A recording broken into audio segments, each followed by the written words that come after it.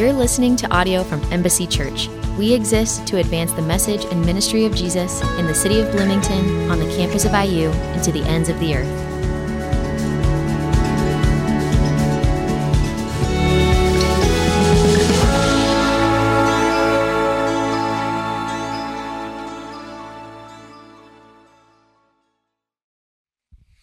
Amen. Good morning. I spent most of Maria's hosting trying to think of the movie where the guy goes, I'm the captain now, because that's how I feel. Like 2 weeks in a row on Sunday morning, I'm your pastor now. No, I'm not. I don't want that sort of responsibility. Yeah, Samuel, what a cute baby. Can't wait to meet him. How you guys doing, for real? Anybody do anything fun this weekend? LSU, nice. You didn't do anything for that. You just watched that. Yeah, I guess that's kind of hard. This is a sermon, not a city group, so I shouldn't ask stuff like that. But I went camping. Camping sucks, man. It really does. Sydney and I are not campers. Camping is more like I don't know. I think there's good that can come from it. But it didn't fill my cup or hers at all. It's like going to the gym. It's like you go to suffer, and then, I don't know. I have no idea why people go camping other than like cheap vacation.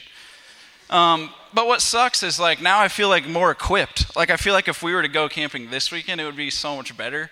Like we have momentum now in the ways of like knowing how to camp and doing it the right way. I mean, I'm not even going to get into detail, but it rained. Our tent wasn't waterproof. Our air mattress was seriously like so flat before we even started the night. No Wi-Fi, which we just wanted to watch a movie, which I know you're not supposed to do that. It just sucked, man. I got home feeling like I cannot wait to sleep in my own bed and like do something else for the rest of the weekend. But anyways, I wasn't even planning to talk about that. But for this morning, I want to get into like the text a little bit, but first I just want to ask a question of like, do you come in here this morning in particular like with more of a full cup or a full plate? Like, do you come in here just like, oh, you're the cheery guy. Your cup's already full. You don't even need church, Or is it like, man, my plate is so full, and I don't even necessarily want to be here, but I know I need to be here, sort of thing? Like, how do you even view, like, this Sunday morning thing that we're doing? Because we're going to look at a passage again like we do every Sunday, but this passage is a prayer.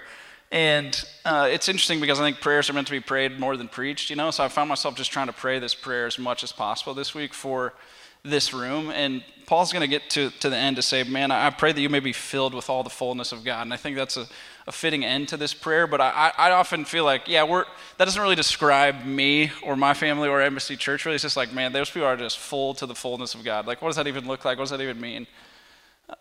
I want us to see that God really does desire for us, though, a full cup. Like, he wants to take our full plate that we often find ourselves responsible for finding ourselves in the mess of, and just say, hey, give me that, and let me just give you a full cup. Christianity, at its essence, is about receiving things from God far and away more than it is doing things or performing for God, right? Like, the reason Paul's even praying is he knows, he's begging, God has to do something because we just remain hopeless, human sinners unless he does something, right? So I want to look at this prayer more in detail in Ephesians 3, and we're just going to walk line by line through it, but really like why I think is even like making Paul pray this prayer is like he desires, I want to focus on like the idea of momentum. Like there's some truths that have changed everything for Paul, and his is a life of like purpose and action and like momentum, but he's praying now that the Ephesian church would believe these truths in such a way that it would change their Christian life. Like they would have momentum. What does momentum look like in the Christian life? I just call Jesus my Lord and Savior, but nothing changes. I don't feel like I have any momentum. I feel like full plate, empty. I don't have that feeling of like a full cup. That feeling, right? Like, oh my gosh, everything is just great. A full cup. That's what God wants to give us in this room in Christ. And that's what Paul's ultimately praying for. So, verse by verse a little bit. For this reason, Paul says, I kneel before the Father, from whom every family in heaven on earth is named. For this reason. What reason is this? If you were with us last week, Paul started Ephesians 3:1 with the same phrase, right? For this reason. And it's almost like he's about to pray, and then he stops and goes into some more detail on his ministry and this idea of what the church is, and he raises our view of like, man, the church is something beautiful and powerful, and it declares the wisdom of God to the ends of the earth and even to the heavens, right? But that doesn't describe us, right? Like something beautiful and powerful and rich, like that's God's vision for the church. But now Paul's going to pray that like the Ephesian church would understand and grasp that glorious reality. But I don't think it's just the realities found in Ephesians 3. If you've been walking through Ephesians, like there's so many truths. Ephesians 1-3 is packed with truth. Truth is what we got to let change us, If we just go around believing lies all day long, we're just going to look more like those lies rather than like the truths that God wants to reveal to us in the gospel and in the Bible. Truths like we were all dead in our trespasses and sins, like spiritually dead, flatlined. But God, again, there's the primary worker in all of human history, God, who's rich in mercy, made us alive together with Christ. And he's not just made us our own individual beings, but this body. It's packed with truth. And then Ephesians 4, 5, and 6 is going to be packed with practical application of this truth. But before we get there, it's like Paul's just like, I just need to get on my knees and beg God to drive these truths deeper.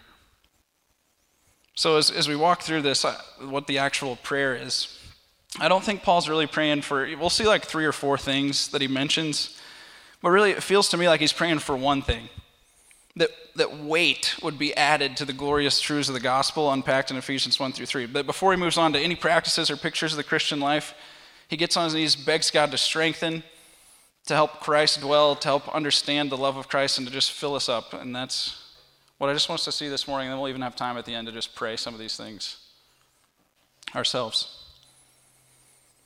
We know as believers in this room, if you've put your faith in Christ, it's like there's this element of where Christ has made me new, right? I've been filled already, and yet I'm being filled. And so I think as we walk through this prayer, though, it's so fitting to someone who finds themselves as a believer in Jesus and someone who doesn't. Like these things that he's going to pray, super applicable to anyone in here. Like that I would be filled with the knowledge of God's love for me. That's great if you're a non-believer in here, that you would just start to know that for the very first time. But if you're a believer in here, it's great that you would start to actually believe that more fully too. It's the same thing. This grace of God is what gets us in the door and changes us throughout our whole lives as believers. And you'll notice maybe if you've been with us again that this is Paul's second prayer in Ephesians. So I just want to point out the first prayer in chapter 1, starting in verse 15. Paul's primarily praying for insight. He says, I pray that the eyes of your heart may be enlightened so that you may know what these truths are. And here in chapter 3, he goes a step further and like, I pray that you would experience these truths. Like there's this weight again, not just clarity, but conviction. Anybody know the formula for momentum? People are like, I think I do, but I don't want to say it and be wrong. That's fine. Mass times velocity, weight times speed. That's what momentum is. And I think that belief in the momentum I'm talking about this morning is similar to that. Like I don't just need to know the right truths about Jesus. There needs to be weight to them for me to actually experience transformation. Right? Belief is this combination of light, what's been revealed to me, and heat. Is it hot? Does it melt me? Truth and oomph. This morning, Paul's praying for the oomph. The truths of the Ephesians, they're not light truths. They're not like paper or I don't know. I was trying to think of light things, and for some reason, the first thing I thought was one of those like sticky hands that you just swing around and they stick to things. Those things are light. You fling them. Kids fling them. These truths are meant to fling us around. These truths are heavy. Paul said, you've never held something in your hands as heavy as this truth. I almost tried to find like the biggest Bible I could just for like effect, but I was like, I can paint the picture with my words. They're heavy. They're not light. They're not just like pick and choose, take and leave it. It's like, no, take it and let it just take you deeper into the realities for the rest of your life. The gospel's not like this little thing that we were just digging around for and we found it like a pebble one day. No, it's like this thing that we ran smack into that knocked us back. And just made us say, whoa. It's heavy. So Paul says, for this reason I kneel. He kneels because he knows that everything must come from him. Right? Paul's so thankful for the grace of God that's been shown to him, but now he knows if it's going to get to anybody else, God, you got to show up again. And so he kneels and he asks God to do what only God can do. But let's look at this prayer, verse 16. It's really, again, 3 or 4 things. If you look for the words that, it's kind of like another thing that he's praying for, that. The first 2, I think, are kind of the same idea, but verse 16, I pray that he may grant you, according to the riches of his glory, to be strengthened with power in your inner being through his Spirit, and that Christ may dwell in your hearts through faith. So there's this kind of double thing Paul's praying for, that we would be strengthened and that Christ may dwell in our hearts through faith. I used to think it was kind of icky, when people say, Jesus in my heart, I'm like, is that really even true or biblical? Well, here it is. Paul's praying that Christ would dwell in our hearts through faith. There's this invisible inner strength Paul's praying for. If you want the verbs, verb number 1 is that we would be strengthened. They're all like the passive form of the verb. Like, you cannot strengthen yourself, but man, if God strengthens you in your inner being, you got this sort of strength that you never had before. There was a guy that I discipled one time named Ian Parker. He was a wrestler at Iowa State, and he was God did so much. I mean, I got to see him get saved his freshman year at Iowa State, and then he was a leader inside a Salt Company. He was in my discipleship group, but every time wrestling season came around, it was like, I don't know if we're going to see him, right? I'll take what I can get with him, but you kind of worried about him, so I was in one of these seasons of worrying about Ian, me and the other discipleship group guys. We were worried about him, and he showed up one week to D group after being gone for we probably hadn't seen him in a month and a half. He missed 5 or 6 discipleship groups in a row. It's like, you're probably not doing too well spiritually. But Ian shows up, and I'm like, it's like nothing ever happened, and we're just like, hey man, good to see you. And we notice he's got a flip phone, and it's like, dude, what's with the flip phone, you weirdo? This wasn't that long ago, so flip phones were already dead. And he's like, oh yeah, I got rid of my iPhone a while ago. It just was such a distraction, and I realized it wasn't doing anything to really help me with my walk with Jesus. And it's like, oh, you came to that conclusion on your own outside of my discipleship. All of our jaws just kind of dropped, and none of us in that moment were like, dude, Ian, you're so weak, right? No, we're like, dude, that's some weird version of strength that I feel like none of the rest of us in here have even understood. Why? What am I getting at? What does it mean to be strengthened in Christ? A lot of times it means we admit and grapple with the very real weaknesses we have and will always have as finite human beings. And oftentimes it's the understanding of those weaknesses that leads room for God to actually strengthen us. Sometimes it's the admission of guilt, the admission of, dang, I literally can't figure this out on my own. That brings us so close to the gospel and this understanding that if I get myself to that place repetitively, consistently, I make room for God to actually make me a different person, to give me his strength. Ian, without the realization of my phone is leading me to nothing good, he never makes the one singular strong decision to just change, and do the one hard thing that makes everything else easier. But it's because he realized I'm weak. Apple is ruling my life. I'm not ruling Apple, It's the same way, I think there's something to when Paul says, when I'm weak, then I'm strong. When I'm humble, I find the most inner strength I've ever found before, because when I'm humble, I get myself out of the way and I let Christ start to take over. That's strength. It's upside down. The way up is down, as some have said. Maybe the most likely thing to rob you of God's inner strength is this external strength we like to portray, to the people around us. The human default, I think, is to walk around with a strong exterior.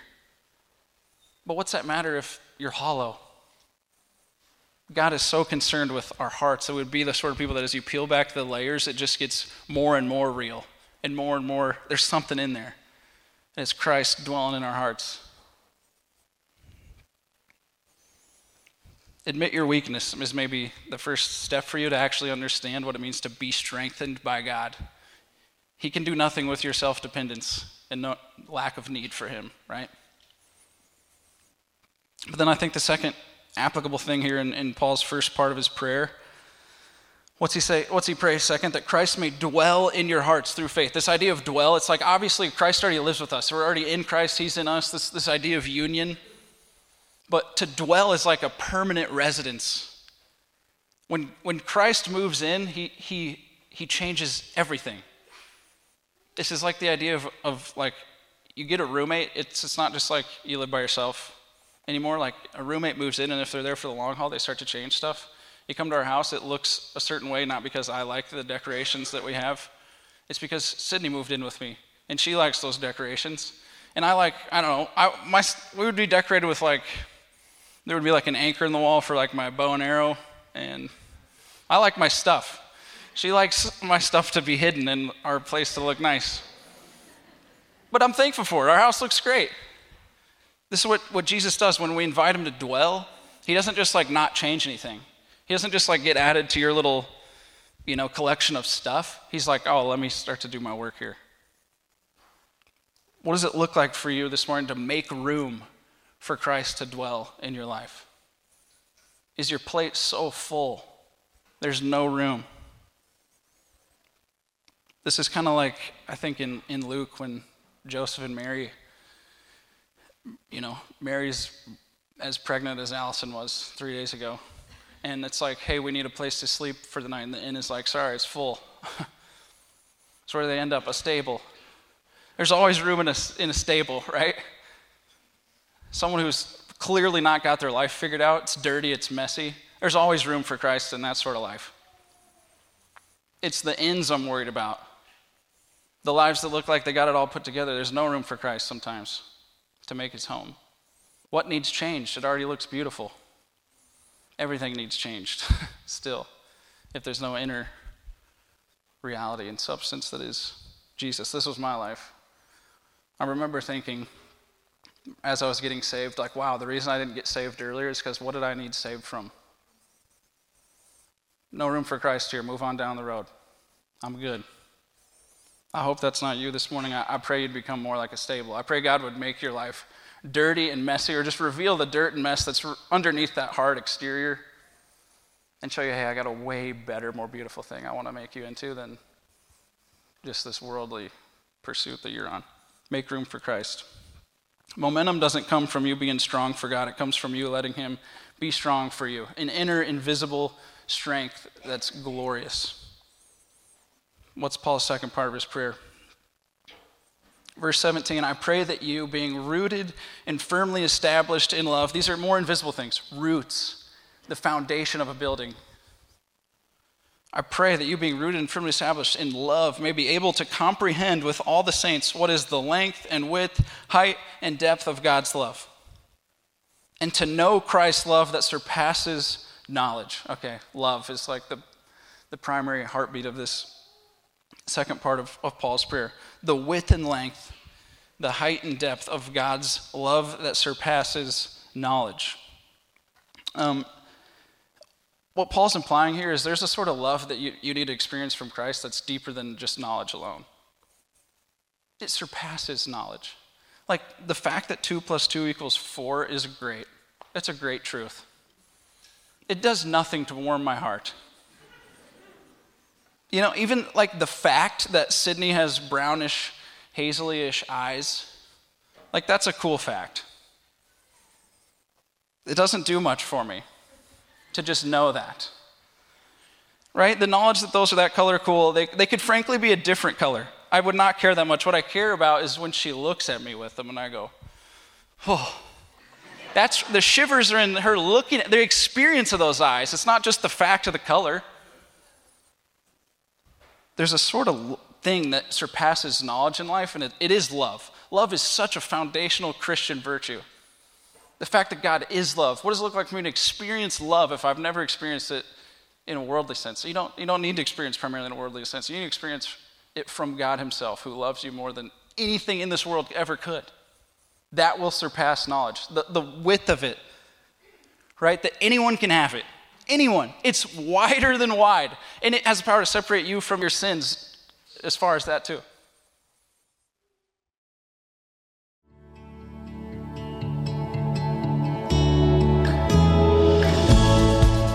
Thanks for listening. To learn more about us or to get connected, please visit embassyBtown.org.